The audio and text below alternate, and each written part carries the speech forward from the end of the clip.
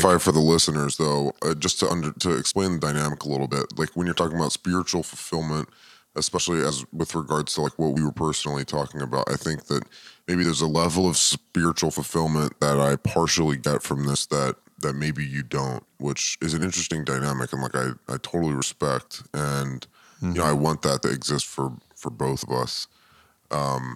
But it's interesting how it's like such a roller coaster of like, it's true for anything. Anybody that's going through anything or trying to do anything with their life, it's such a roller coaster from day to day of like how you're feeling about it. And like, if you're going to throw it all away and stop or quit or keep going. And I think you and I both are big believers in, perseverance.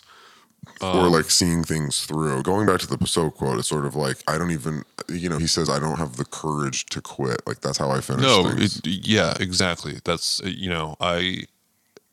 quitting seems like a monumental task that's harder than not quitting to me. It's not like, I don't view myself as forging on as some type of, brave, like, defiant statement of my passion. It really just feels like the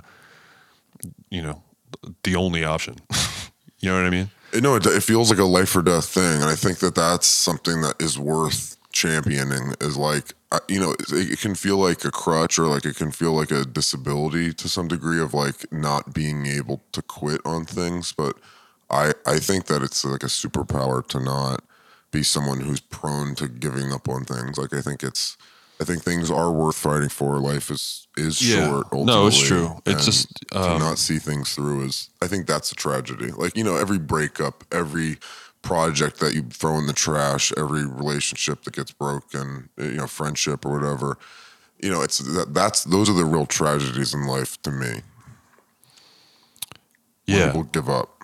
No, it was. I mean, that wasn't. Man, I'm trying to like, how can we make this less vague for people listening? Just lay it out. Tell them. Well, I've just been I've been feeling. I felt a particular weird way because I felt my hands tied and kind of running in place with personal creative endeavors that really just felt like how I felt about them, years ago. Like, I felt like, wow, I really like I haven't made any progress. I still am like totally hands tied with no clue of how to make this happen or and make it be realized. Even though now I've spent the past year of my life doing something, this podcast, that got me some type of success, or I should be in a better position. And now when it comes time to do my own, artistic endeavors that I actually care about, I still feel as equally paralyzed in how to make them come to fruition. Logistically, I don't mean creatively, I don't mean writer's block or something like that. I mean, like the logistics, I feel just as hands tied as I did before this, when I was just like working service or whatever. And that felt like, just like, damn, how do you do this? Which in a way is like the perfect metaphor. This is something that Peter said to me the other night, was that it's like a perfect metaphor for like the problem of like being alive, or being human. Just the problem of humanity is that feeling ultimately. Like there are people, and we've talked about this before, just like who ostensibly go, not saying that like you've lived your dreams right now on one, but there are people who have, and that feeling sort of lingers. That feeling actually maybe sometimes even grows in people who get more and more successful. Yeah, for sure. Which is a scary thing. It's like, why did Philip Seymour Hoffman go back to heroin after having like the most goated career of all time? Or like, why do certain people at the top of their game seem so dissatisfied? And like, that's a scary thing to me. And I don't necessarily believe in it. I believe in people staying ambitious and hungry and, compelled to accomplish their dreams and stuff. But I don't necessarily believe in people not being happy.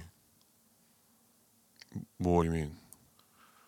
Like, I don't believe in people I don't believe in people letting ambition get the better of themselves spiritually. Because I think ultimately, like, good art and good work comes from being in like a spiritually centered and grounded place. You know, it's sort of like the Lynch thing. It's sort of like you may think that good art comes from stress and anxiety, and of course it can, but it may not be the ideal chemistry to actually getting yourself to the promised land. Yeah, sure. What's really good, Packers? On one here, we're back solo, no guest. Going at it as always. Talking about the party, talking about some other shit. Patreon.com/the Ion Pack. You already know. Patreon.